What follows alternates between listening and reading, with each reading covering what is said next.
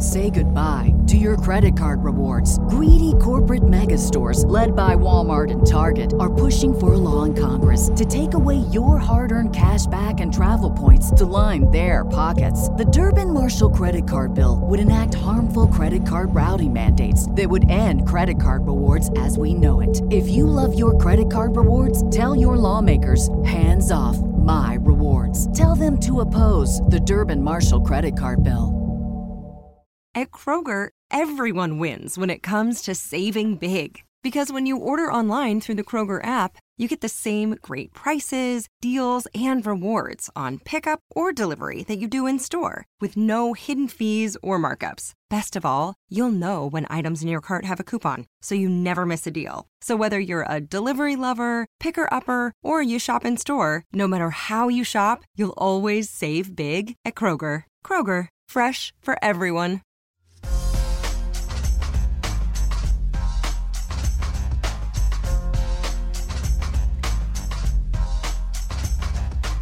All right, second week in a row, we have a guest here. Last week, we talked to Brian Zillum about the Mavs and bringing in Adam Berger to talk about maybe the best team in basketball history. I don't know. The Boston Celtics. Jesus Christ, what's going on with this team? They're so good.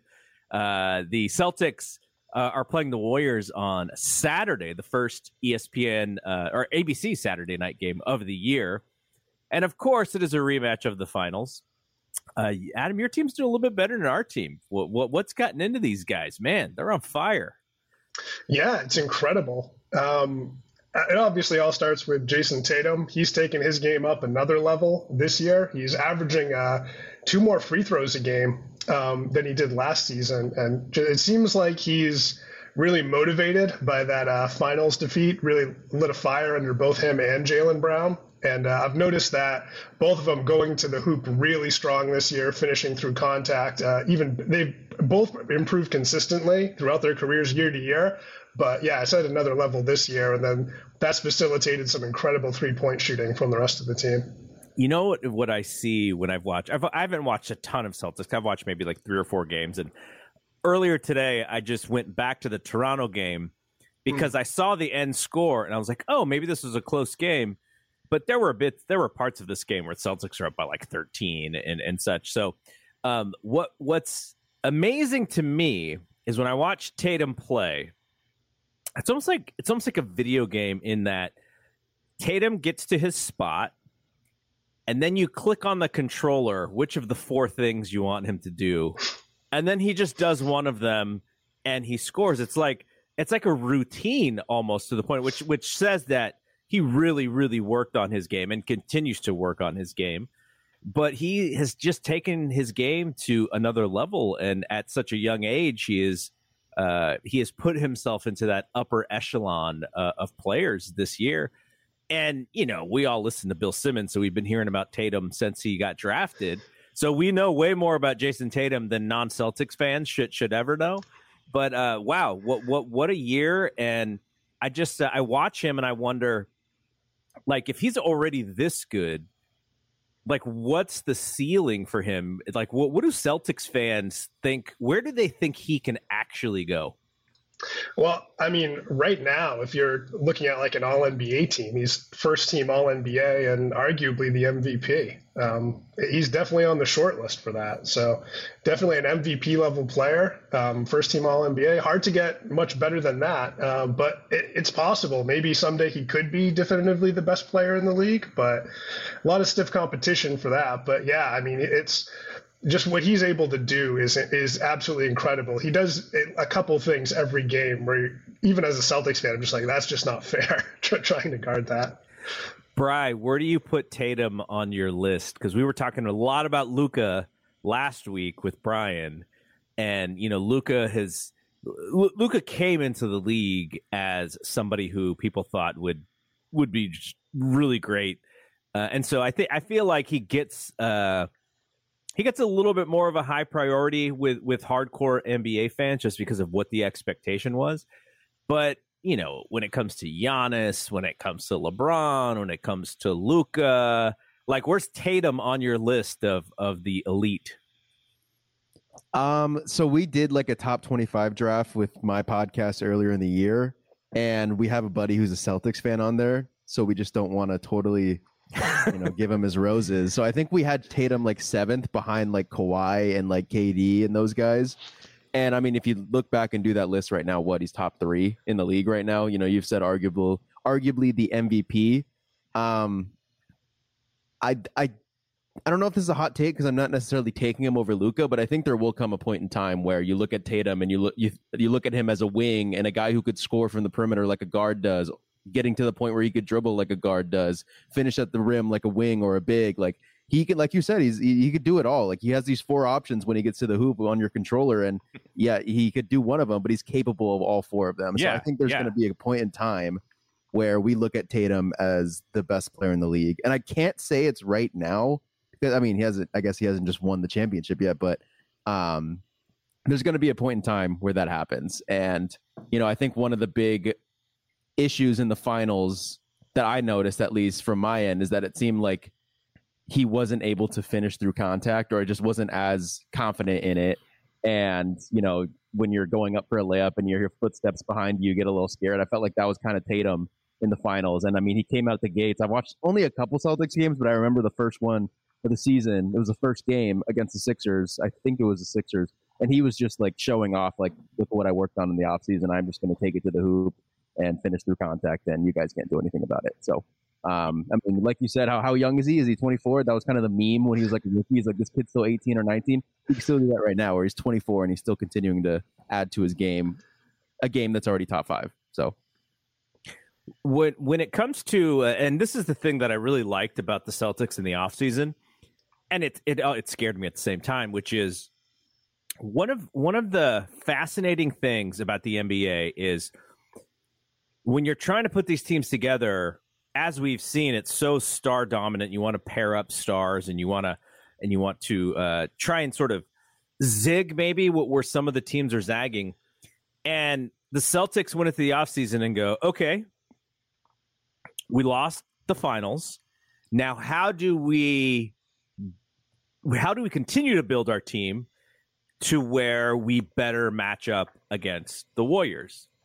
You bring in Malcolm Brogdon, because Derek White, when he I think he had like one really good game in the finals, and then the Warriors just exposed him for the rest of the finals. And so you go, okay, where do we need to catch up to him? So you bring in Malcolm Brogdon. Jason Tatum takes it to the next level. And like, I'm looking at Sunday, and Brian and I were talking about this. There's no Andrew Wiggins. Saturday. There's no Andrew Wiggins playing on Saturday. Who is going to guard Jason Tatum? Like, Brian's a big Jonathan Kuminga guy. And it's like, yeah, great. Like, let's throw Kuminga on Tatum, but Kuminga's going to foul out in 20 minutes. Draymond is going to, this is the game of the week where you just go, hey, Draymond, you just play your hard 38 and we'll give you the next couple days off. But like, the Warriors don't have an answer for him at this moment. And not saying Wiggins was the answer, but Wiggins played him very well in the finals.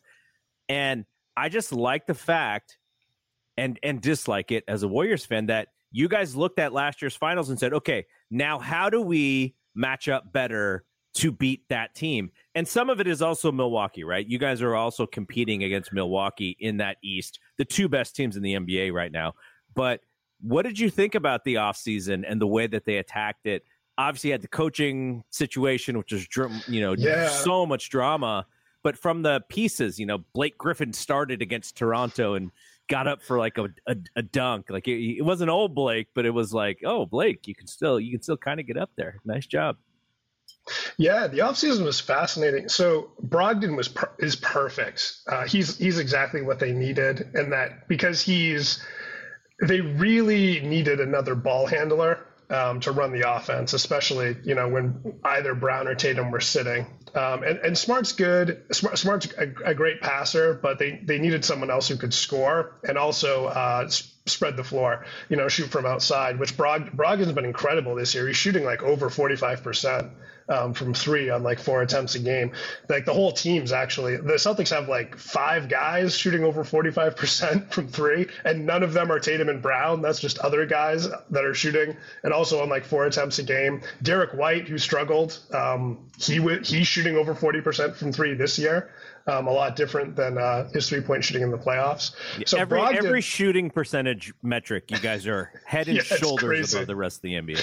It's crazy. Yeah, I think the whole team is like shooting 40% from three, like on average. It's just it's nuts. But yeah, Brogdon's perfect. He only plays like half the game, and he actually did an interview which was interesting, where he's like, I have the skills to be like, one of the best players on a good team and run the offense, but my body just hasn't been able to hold up to those demands. So he's perfect in that 6-man role. They don't demand too much from him. One thing I was really worried about coming into the season was, Robert Williams being out for the first few months, and Al Horford being, he's getting up there in age. They just extended him for a couple more years at the mid-level exception. So it's nice to have him around longer, but you're worried about, demanding too much from a guy who's in the twilight of his career. Yeah. And so he's still very good. But what they've done, they brought back Luke Cornett from last year. So he was on the team last year. He was part of like their garbage time bench mob. When they did the Derek White trade last year, they traded so many small contracts that they just brought in like a bunch of random dudes to like fill out the roster. Cornette was one of them. And this year he's actually playing like he's their backup center. He plays, 10, 15 minutes a game to kind of, give Horford a rest. And then Al Horford this year, though, he hasn't been playing in any back-to-backs.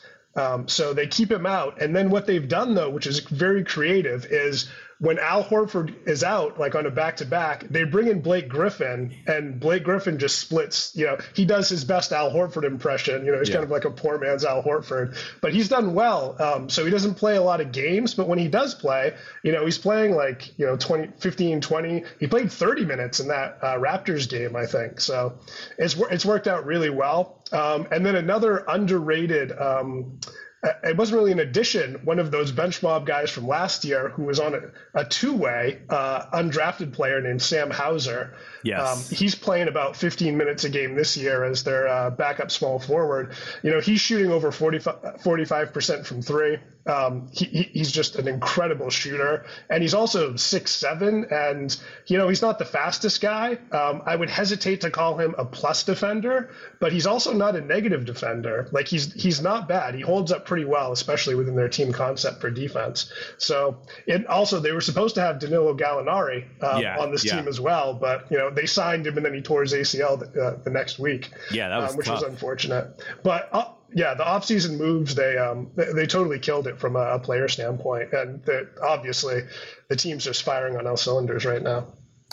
The one thing about Robert Williams is bringing him back is like injecting steroids into the team. The only negative thing, and we saw this with Clay last year, is the team was so accustomed to playing a specific way that when they brought Clay back, and you got to put Clay in starting lineup, like he deserves all of that. It was different than having Jordan Poole in there as far as the offense would go. Jordan Poole is a jitterbug, and he's going to the hole, and Clay's searching for open jumpers. So there was a lot of adjustment that the Warriors had to have, and they didn't really get there because of all the injuries that they had until the playoffs. And then they sort of figured it out in the playoffs. You guys will have a couple more months to get him back and to figure out that rotation. So that's a killer for other teams to have him. I think with Clay, integrating Clay back into the offense, like Clay kind of needs, his shots, and he needs the ball. Like, whereas Robert Williams is kind of just, he doesn't need it. Yeah. He'll take a lob here and there. So yeah, I mean, ultimately the thing with him is just the health. He just needs to stay healthy, and totally. He doesn't need the ball. He blocks shots, grabs rebounds. It's a perfect guy to just fit right back in to make that team even more scary. Yeah, I am curious about how they handle that. So, like, I can see this going one of two ways. So, one way is Robert Williams comes back and he's just taking all the Luke Cornett minutes, and maybe Al's just playing a little bit less, so they even them out a bit. So, I mean, that would probably be the most seamless way to bring him back. So, but last year, obviously, their defense was so incredible when they played Robert Williams and Al Horford together. In the starting lineup. So this year, their defense is kind of middle of the road. It's been between like 10th and 15th, depending on what metrics you're looking at. So more mediocre. Obviously, their offense is incredible, in large part because of all the spacing that they have. Udoka he seemed to like bigger lineups, really liked Williams and Horford playing together as much as possible, and just in a lot of the substitution patterns he had. Whereas Mazzulla seems to prioritize spacing. So I am intrigued to see what happens when Robert Williams comes back. Do they go back to that Horford and Robert Williams starting lineup, or do they just let Grant Williams continue to start, bring Robert Williams off the bench, and maybe Robert starts when Al Horford is out throughout the year. So I'm curious just to see how much like Horford and Williams play together, or if they really just kind of split up the center minutes between the two. What is the temperature gauge on Jaylen Brown being a free agent at the end of the year? Like, do Boston fans feel like they're going to take care of him? Do they feel like he wants to go test, what his value is with other teams? Like, what is the feeling there with him? Yeah, it's a weird situation. I don't think we're that worried about it. I'll say, because obviously the team's great, and it's going to be tough for him to find a better situation than playing with Jason Tatum. Yeah. Obviously, you would like to be able to extend him, but because they got him on a relatively good contract previously, it doesn't make sense for him to take an extension. Sure. So they basically have to wait for his free agency to come up, and then, they're going to offer him every single cent that they can to keep him there. So I'm not. Obviously, it's a concern, but I'm not too worried about it, because they're going to offer him everything they can, and it's a great situation, not just for the near future, but the longer term future as well, being next to Tatum. So I'm not too worried about it. I think he'll be in Boston for a long time. There's no I in team, but there is one in Indeed, and that's the hiring platform that you need to build yours. When you're hiring, you need Indeed. Instead of spending hours on multiple job sites searching for candidates with the right skills, Indeed's a powerful hiring platform that can help you do it all. One of the things I love about Indeed is that it makes hiring all in one place so easy, because Indeed does the hard work for you. They show you the candidates whose resumes on Indeed fit your description immediately after you post, so you can hire faster. Join more than 3 million businesses worldwide that use Indeed to hire great talent fast. Start hiring now with a $75 sponsored job credit to upgrade your job post at Indeed.com/Blue Wire Sports. Offer good for a limited time. Claim your $75 credit now at Indeed.com/Blue Wire Sports. That's Indeed.com/Blue Wire Sports, and support the show by saying that you heard it on this podcast. Indeed.com/Blue Wire Sports. Terms and conditions apply. Need to hire?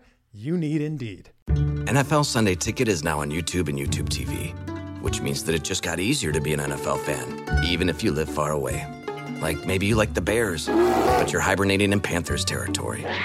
But with NFL Sunday Ticket, your out-of-market team is never more than a short distance away. Specifically, the distance from you to your remote control. NFL Sunday Ticket, now on YouTube and YouTube TV. Go to youtube.com/presale to get $50 off. Terms and embargoes apply. Offer ends 9/19. No refund. Subscription auto renews. So, looking at the numbers, one of the, I don't even know if this is an argument against Boston, but just the idea that the offensive rating is like astronomical, like historical league history. Maybe the shooting can continue, but generally what happens is it kind of comes down a little bit. And the net rating is the thing that is just also amazing to me. You guys have a 9.2 net rating, and the next highest is the Pelicans at 6.9. So the gap between you guys and the Pelicans is like the gap between the Pelicans and Dallas, who was like 6. Like that's how big the gap is. Things are going perfect the way that you would want them. What are your worries with this team? If you're being like super nitpicky with the team and the start and the conference, obviously Milwaukee's going to be there. What's the thing that you're like, the national NBA, the NBA audience thinks that we're the best team, but as someone who watches a little bit more closely, I'm kind of worried about this. I don't want to sound like a homer, but it's really just health. It's really just health. Like, this team's playing incredible. Like they're moving the ball so well. Last year the offense could be very sluggish at times, and so far this year we haven't seen that. And a lot of it is because they always have Tatum, Brown, or Brogdon are always out there, and usually 2 of them out there. So because of that, they're able to, they're constantly able to keep things moving, and they have a lot of, I'm confident about their health too, because like, as an example, like Peyton Pritchard's out of the rotation. Yeah. Like completely. He only plays if there's like an injury or foul trouble or something. So he's just there. Like if like Brogdon had a little, Brogdon and Smart have had a couple, injuries that kept him out for a game or 2, and then they just slide Peyton Pritchard in and keep rolling. They're not really afraid of like, okay, yeah, you're banged up a little bit. Okay, take tonight off. They definitely have it in mind. Like, all right, we got to keep everybody healthy to make that stretch run in the playoffs. And we saw, and also, by blowing these teams out, it takes Tatum's and Brown's minutes down a bit, because part of what happened with Tatum last year is just he carried such a heavy load on those and all those 7-game series and just really wore down. Did it turn out that he actually had a shoulder injury? I think he said he had a broken wrist or something. It was like, it wasn't like a displacement, but I guess it was, I don't know, like a hairline or something like that in his wrist. That came out. So I think but yeah, his shoulder was bothering him too. He was just kind of run down. So I think it's mainly just avoiding that again. But man, I mean, yeah, this offense is incredible. I will say their defense just being kind of mediocre after it was so great last year I guess that too is a bit concerning. But I'm, waiting to see what happens when Robert Williams comes back, because he's obviously going to make a huge impact. And even if their offense falls off a little bit, if they stay as the top offense in the league, and then they can maybe get their defense, closer to top 5 as opposed to, around top 10, then man, they're going to be really hard to beat in the playoffs. When I just lost my train of thought.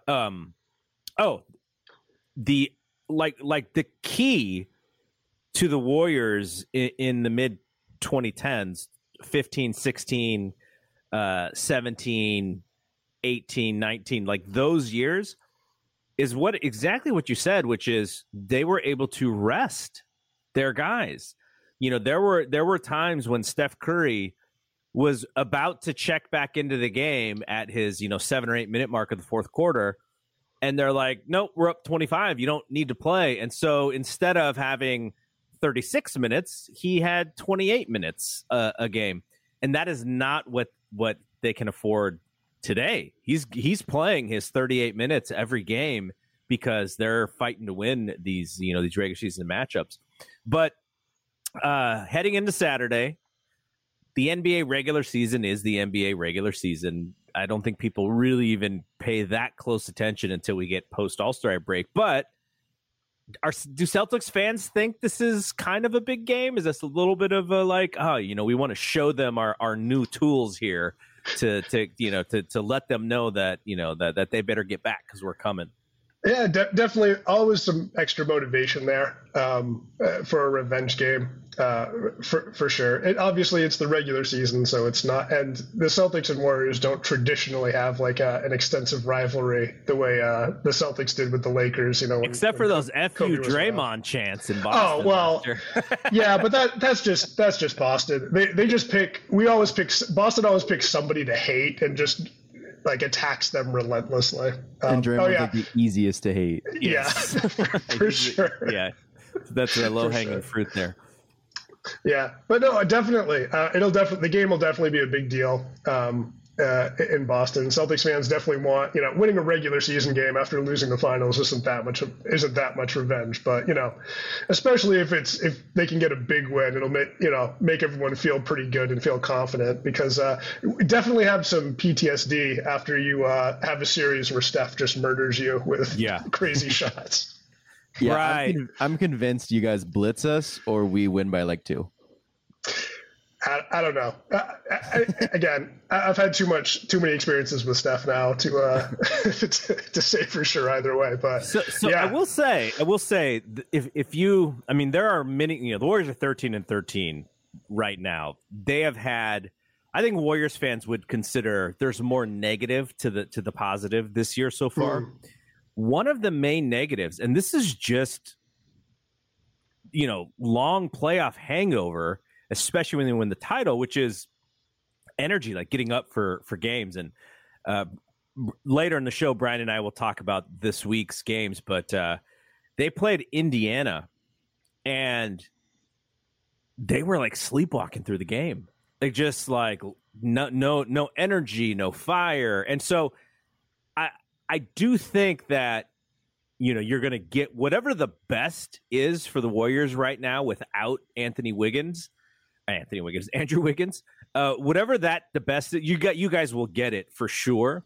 They are a good home team, but I kind of feel like the Warriors are even going to be the underdog at home. I don't know what the point spread is today. Sure, yeah, but I'm sure. With the way that Boston's playing, being a home dog as a post title team, I think they're going to find whatever the inspiration is that they need, and if they don't, then that's just a bigger problem, because this should be a game that they get up for. This is a game where Steph, he needs to he wants to show out. He wants to do the night thing again. And Draymond, I'm sure Draymond and Grant Williams will scramble for a loose ball, and they'll be tangled and wrestling, and there will be, and that's kind of what I hope, because that's the kind of stuff that gets the Warriors up.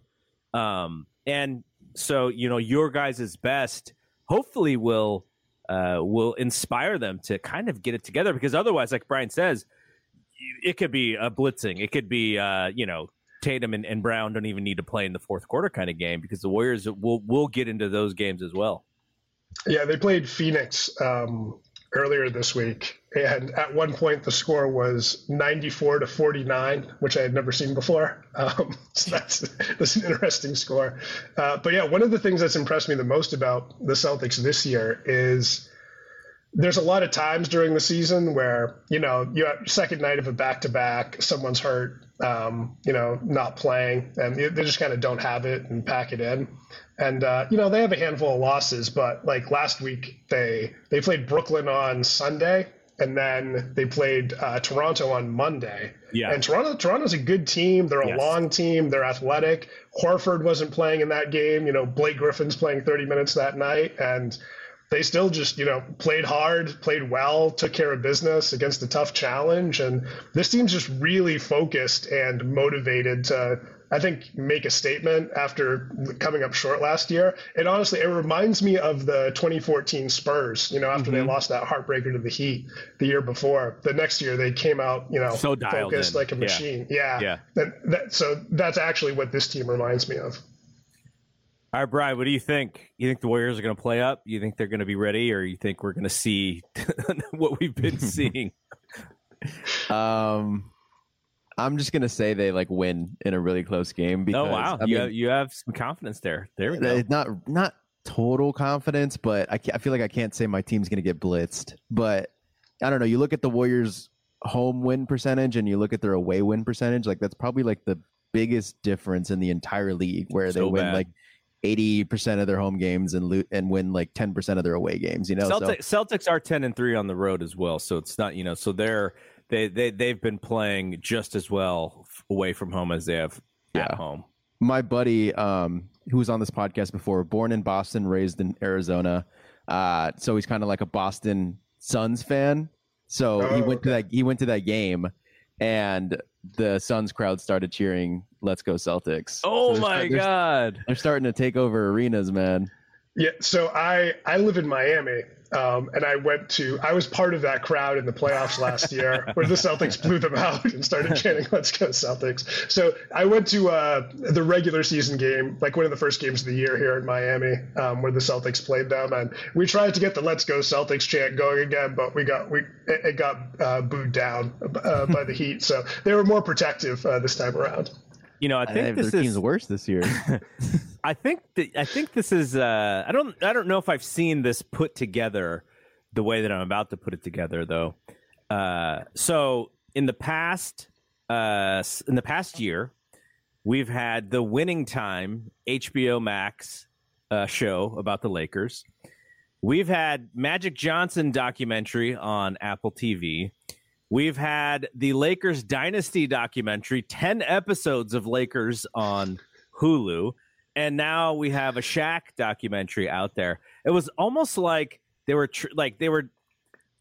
this LeBron era, you know, got the one bubble title win, but it hasn't been fantastic. And so they're kind of like pushing all this Laker history and everything out there. And for you guys to just be like, okay, we're just going to, like, it's total Celtics, like, BS that I had to grow up with Celtics and Lakers stuff. But I think I don't know. I haven't seen anyone put that together, but it was almost like Celtics are like, man, enough with this Lakers nonsense. Let's just get to the season. Yeah. I think part of the motivation behind that was they saw how successful The Last Dance was with Jordan. Absolutely. And they're like, well, the Lakers are the most popular team. Let's just get as much Lakers content and documentaries out there as we can.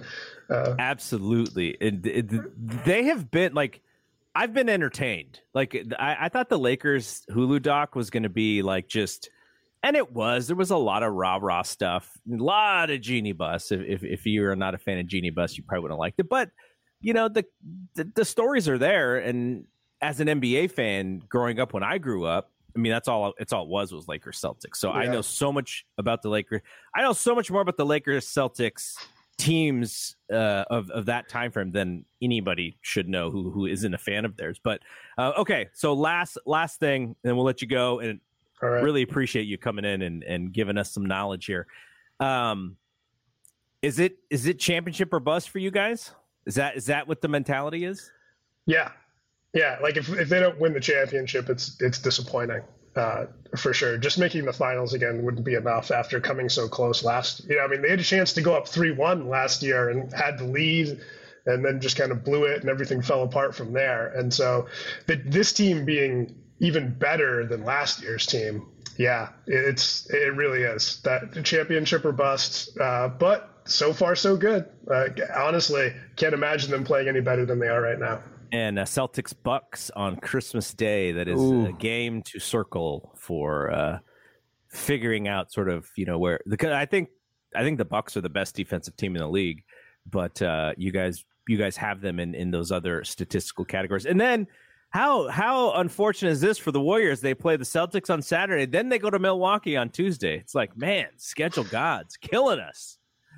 All right. Hey, man, thank you very much. Really appreciate you jumping on here. And, you know, if we get back into this Boston and Warriors finals, which it's not looking great for us right now, but the West is also not fantastic. So, you know, we'll bring you back and we'll talk about this stuff some more. All right. Sounds good. Looking forward to it, guys. All right, man. Again. Thanks. All right, Bri. So let's talk about some of the stuff that's happened this past week with the team. Man, yesterday was such a gut punch. It was my favorite game of the year until the last 10 seconds of the game or whatever that was when they lost. But man, the Indiana game, that was so frustrating. Like we were talking with Adam, just the idea of these guys cannot even get up for this game. They're sleepwalking through the game. Indiana's a really solid team, but they should not have been doing whatever they wanted in the way that they did. What was that, Tuesday? Monday or Tuesday, yeah. Monday, yeah. But yeah, so just that was in a myriad of disappointments. That was like one of the big ones for me because I was like, you know, they're home. they need to sort of figure this whole thing out. The vets need to come up and make plays. And, you know, we're seeing Kuminga start to pick his game up. There's different little bits of the rotation, like Moody is getting back into it. But it's the vets were just, Steph was so bad. And he's not going to be good every game, but that's about as bad as you're going to see that guy play. Yeah, I mean, that defense looked suffocating, almost like I always reference it, but the way that the Memphis Grizzlies are able to suffocate you on defense, or we're able to do that with the Warriors and just make them uncomfortable. It's almost like the Pacers were just doing that. They had a lot of good pieces out there defensively. You know, you look at Andrew Nembhard, who just absolutely torched us. Aaron Nesmith from the Celtics is kind of like a key defensive guy. Jalen Smith is pretty solid. They have Isaiah Jackson too. Like, they have guys. I feel like I underrated this team just because of how young they were and how long I thought it would take for them to start clicking. And, you know, this might have been just like a once in a season type of game for them. And Mathurin didn't even play that great. Yeah. You know, I think what's funny is that we literally like talked on the PS5 chat when we were playing 2K the week before, and Randy jumped on. He was like, yo, this kid just hit this buzzer beater against the Lakers. Yeah. And you were like, who is it? And Randy was like, Andrew Nembhard. And I was like, oh, yeah, I know that guy. You're like, how do you know that guy? And look at it. He's the one who torches us. So, yeah. I mean, I think from just like a quick tidbit on that, I almost feel like, because I watched that game late, so I already heard that Andrew popped off. So I was kind of watching him specifically, and he wasn't hard to miss. He was just doing all the right things, but he got like a decent amount of a chunk of his points from three. And I felt like there's like a certain amount of respect you get to be guarded 5 feet behind the 3-point line. And only so many players have it, right? Mm-hmm. You get it throughout your career. You don't get it in a game. If the Warriors really wanted to beat the Pacers, I feel like they had to like put that pride aside and say, okay, we really have to guard this guy named Andrew Nembhard, this rookie, 5 feet out from three. Because Andrew, he was just hitting them. He was hitting those deep threes where I'm just like, who the hell would even think to guard this guy from that far out? He Steph is what he did. Yeah. And he was just, you know, he saw Jordan Poole right in front of him and he said, cookies. I'm just going to, you know, a guy on the Houston Rockets, like, has been living and dying by just doing what Andrew Nembhard did, because he's just stronger than some of the guys that they put in front of him. So he'll just bully his way to the rim, named Tari Eason. But yeah, I just think Andrew Nembhard was just getting the right switches and just bombing threes when he needed to. And yeah, that was just, I went to the Pacers game last year too, the one that they always talk about where Steph blew a missed coverage on a Justin Holiday 3 and they lose it too. The Pacers, I looked, they're 4-0 at Chase. Like, the Warriors have yet to beat the Pacers at Chase Center, and I think that's hilarious. Yeah, and then you know, we had gone out. Was it Saturday? Last Saturday, we grabbed some food and we watched the Houston game. They sleptwalked through that game too. Like, you know, there were some fun moments and you know, they were doing some fun stuff, but they never locked down on defense. They could not rebound to save their life.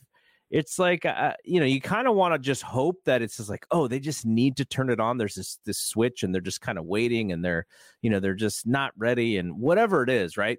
That this is, you know, this happens to all the championship teams, except I will say, Michael Jordan did a great job of keeping his guys not necessarily sharp, but you know, he would carry games if he needed to carry games. And also the NBA was not as good as it is now, which allowed him to do so because he was so much more dominant than the rest of the guys. But I kind of want to see that from Steph and Dre, just like, okay, we get it. Clay is 9 for 26 shooting or whatever he was last night. He doesn't got it. You know, we're getting beat in to offensive rebounds. Like, I'm waiting for Draymond to just go, my goodness, like, why are we not getting these rebounds? And just to take control of the game a little bit more. Or for Steph, and Steph's been doing a good job of this, but not defensively. Steph just to be like, we're just not losing this game. We just can't let this team win. It's just not happening. And they have not been able to do that either, which is kind of frustrating. And we're waiting for like a savior. I don't know who the savior is. It's not Wiseman. It's not Iguodala. If he comes in and he plays in the second half of the season, he's going to be, a second rotation guy, maybe not even playing a whole lot. I don't know who the savior is. I don't know what causes them to turn it on, to play better, whatever it is. This last week, I would say I was a little less positive in the team than I was in the previous couple weeks, where we were just like, oh, they just kind of need to get their rotation, the second team. Let's put Draymond here, and they did what I had wanted to do. If you remember, a few weeks ago, it was like, Draymond and Jordan Poole have to be on the court together. Like, that's how you fixed this Jordan Poole thing. And they did that. And it works, at least offensively it works. But yeah, I don't, what's the fix? What's the thing? Is it a trade? Is it a buyout? Like, what's the move here? What are they going to do? Yeah, I think it's interesting you bring that up, because last year it was like, okay, we got Clay and Wiseman coming back, even though Wiseman never played. But that's kind of what we were talking about in the beginning of the year, where it's like, okay, we have this saving grace. This guy named Klay Thompson comes back. Yeah. And I was like, this year we don't have that. Forgot about Iguodala. I guess he kind of does come back. But yeah, you're right. He's not that. He's not a saving grace for a team. If he has to be the savior, then we're cooked. Yeah. First round exit. I mean, look, they got to get to the 6th spot, right? Like that, or else then you got to play in that other tournament just to get to 7 and 8. Yeah. I don't know. I'm not that I still don't want to rule us out as contenders, because I feel like a lot of the stuff that needs to be fixed is like internal, and I don't think it's I don't know how well the starters are still doing, because there was that stat on how they're like the best 5-man unit in the NBA. But I mean, I think Steph, that Pacers game, I feel like he's starting to go through, not being able to maintain this absurd statistical output that he's been doing up until this point. So I don't know and I feel like that's a bad time for him to potentially go on this slump, because you got Celtics, you got Milwaukee, you got this hard East Coast trip. But I think with my thing is, like, it felt like, I've talked about in the beginning of the season, where a win for the Warriors this season is obviously a championship. But another thing would be if Jonathan Kuminga and Moses Moody are able to fill in solid rotation pieces. So you don't need to go get a DiVincenzo and a JaMychal Green. You could rely on those guys, and you don't have to spend your money in the offseason for vet min contracts. I almost feel like Kuminga has solidified that. Like, the way I know it's only been like a 2-game stretch. I've been telling you for the last 7 games that I thought he's been doing this just with smaller minutes, and now he's getting more minutes and still doing it. I feel like Kuminga has just completely bought into the Warriors system, and it's like the perfect guy for it. And, having those athletic tools, and also just playing with the mindset of off-ball screens, and just, playing through the system and not always trying to get your own bucket. I felt like when I was watching the Utah Jazz game last night, I think Kuminga almost thought okay, it's one of those games where I could just shoot a bunch of shots. And in the beginning, when he went in, he kind of started to do that. And I almost feel like there was a timeout where it's like, no, it's actually not one of those games. Mm-hmm. And he almost mixed I'm going to play like Kuminga, like how I want to, with that Warriors system. And that was his best game of his career, right? Like, just the things he was doing, where he wasn't he was creating his shot just by having an advantage and just going and just bully balling that guy. And then when people miss layups, he would just have these posterizing putback dunks. So I think that for me, he's an example of, you have the people internally. Can you develop them by actually giving them playing time? Can Moses Moody actually get consistent playing time? Because I still think that he's so solid. When he puts up a 3-point shot, I'm like, I think it's going in. I think he's at that point for me, where he hit those 2 clutch threes last night against Utah. Mm-hmm. He had some good ones. I think, I don't know, I forget if he played in Houston. I think he did. I think he hit some good ones in Houston. Yeah, he played. Yeah, okay.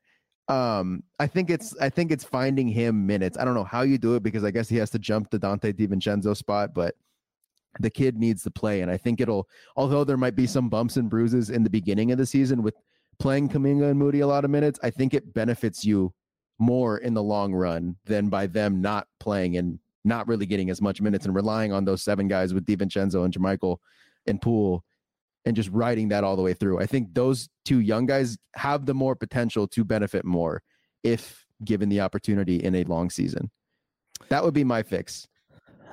But it probably is a trade. I think it's trade. You remember, was it last year when they were saying Kuminga and Wiseman for, was it Siakam? Siakam was unhappy in Toronto or something? It was, so before Kuminga and Moody got picked, it was just like the talk of the town to say Wiseman and 7 and 14 Wiggins, Wiseman and 7-14 and name your guy. So it was Wiggins, Wiseman, Kuminga, Moody. And it was Ben Simmons, it was Pascal Siakam, it was Bradley Beal. That type of package was what I remember. Because Siakam would be like the perfect player for the Warriors. Yes, he would be. Oh my God. Would you do that? Would you do Wiggins? He gets hurt a lot though. Wiggins, Wiseman, Kuminga, Moody. I think Siakam would be the Draymond replacement. Like he would be able to soften the blow of whenever Draymond is not good anymore. Because I think he can sort of do a whole lot of things. So Kuminga, he's definitely back. I don't like picking on Anthony Lamb because I think Anthony Lamb is a kind of a nice story. Like if the Warriors were better, we'd be singing Anthony Lamb praises, but because they're not, he's kind of a little bit of the target. I think Lamb can play with Steph on the court. And I think that is it. Whenever Steph is not on the court, I don't know if this is like, someone needs to crunch these numbers, but like with 5 seconds left on the shot clock, somehow Anthony Lamb always has the basketball. I was about to say, no, because when we play another 2K reference, when we play 2K, we always call that the grenade. We're giving someone the grenade because we know they're going to miss it. We don't want that on our shot record. And it seems like either they give that to Anthony Lamb every single time, but you're right. It is like 6 to 5 seconds left on the shot clock. So it's almost like he could still make another pass, but he takes it upon himself to be the grenade guy and go take that a shot. One-handed shot, which it's gross. He made a few in the season. I don't remember the last time he made more than one. But yeah, so those are the minutes I would like to see Kuminga get. I want to see Kuminga get those Lamb minutes. If for whatever reason Steph is on the court and you want to play Lamb because he's setting the right screen and he's rolling correctly and he's not bringing his own defender to help trap, like all of those things, great. But let's start giving some of those minutes to Kuminga and seeing what he can do in those Lamb minutes. And, you know, DiVincenzo he's a gamer and he's going to get to loose balls and he's going to grab steals that Moses Moody's not even going to see, which is part of the deal, right? He's going to get rebounds that even James Wiseman's not going to see. Like, he's a really good rebounder, especially on these outside shots. So that's why DiVincenzo's playing. I wish he could hit the three a little bit better, but I'm fine with him.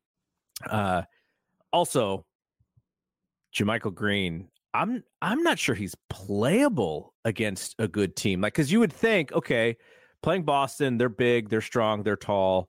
Oh, let's play JaMychal next to Draymond a little bit. Let's play, maybe JaMychal's a small ball five.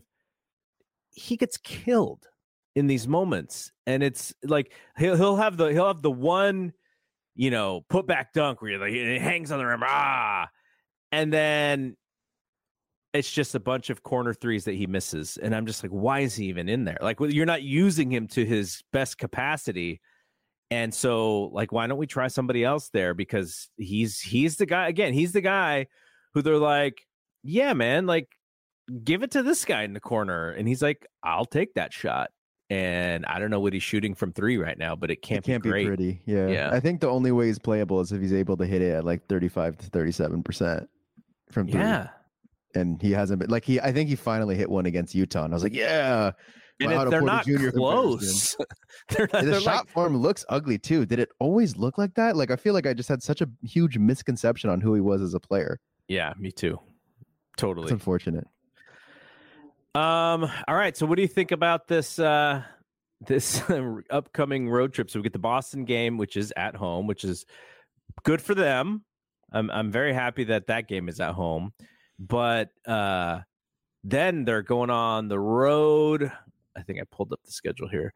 They go Tuesday night at Milwaukee. Wednesday night, so back to back, man, against the Pacers. Then Friday against the Sixers.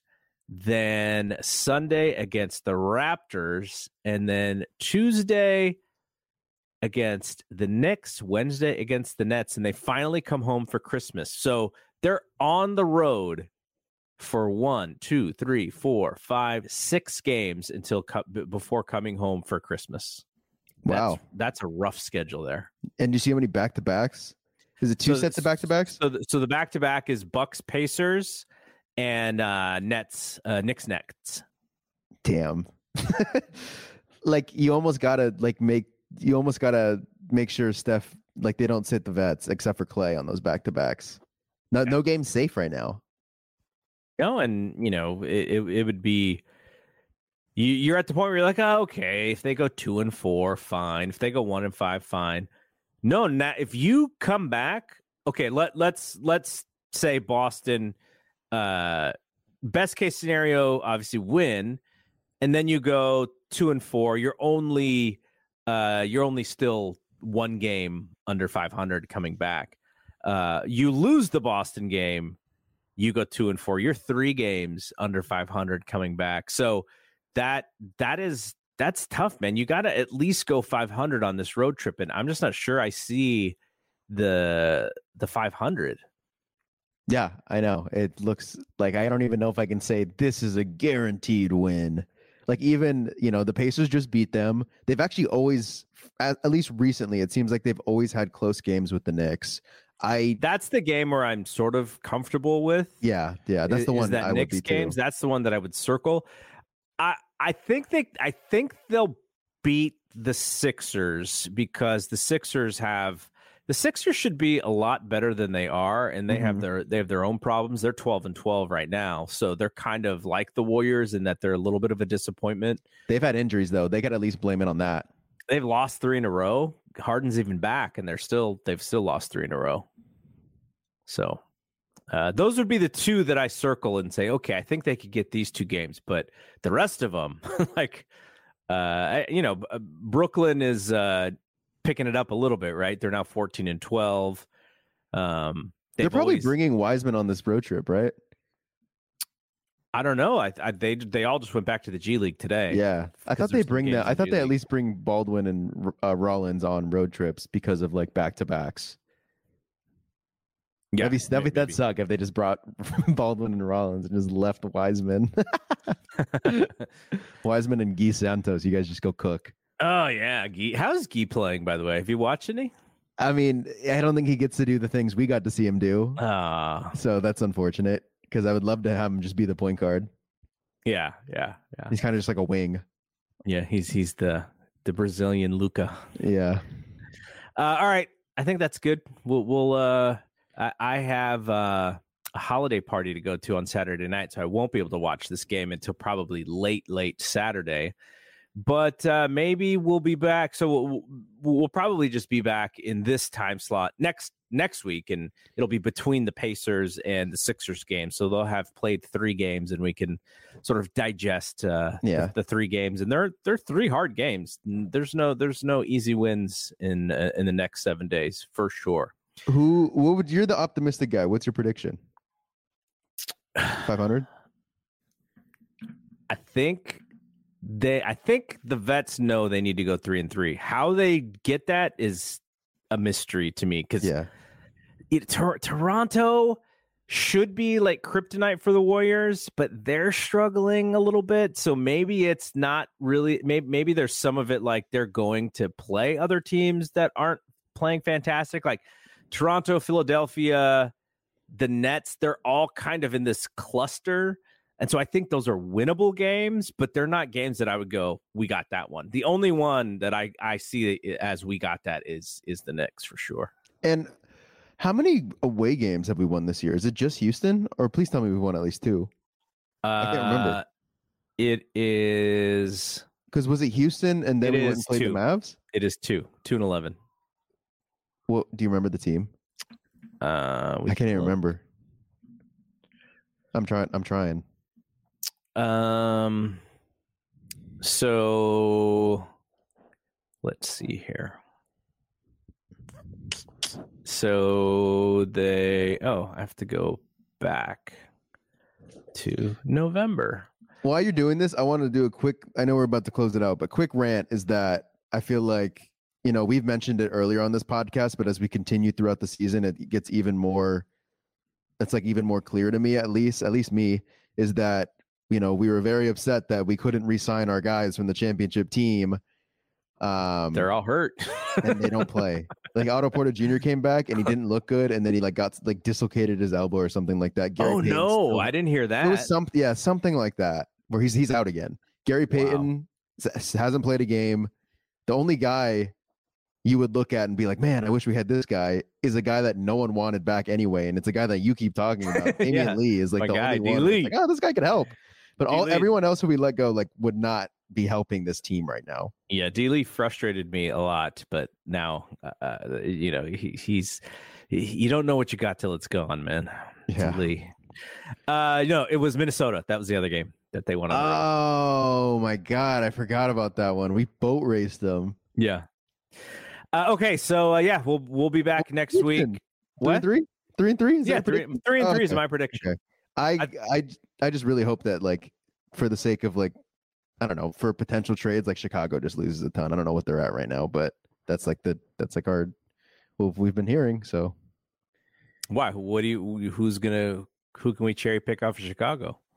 It's tough because I gave my spiel on the Caruso thing.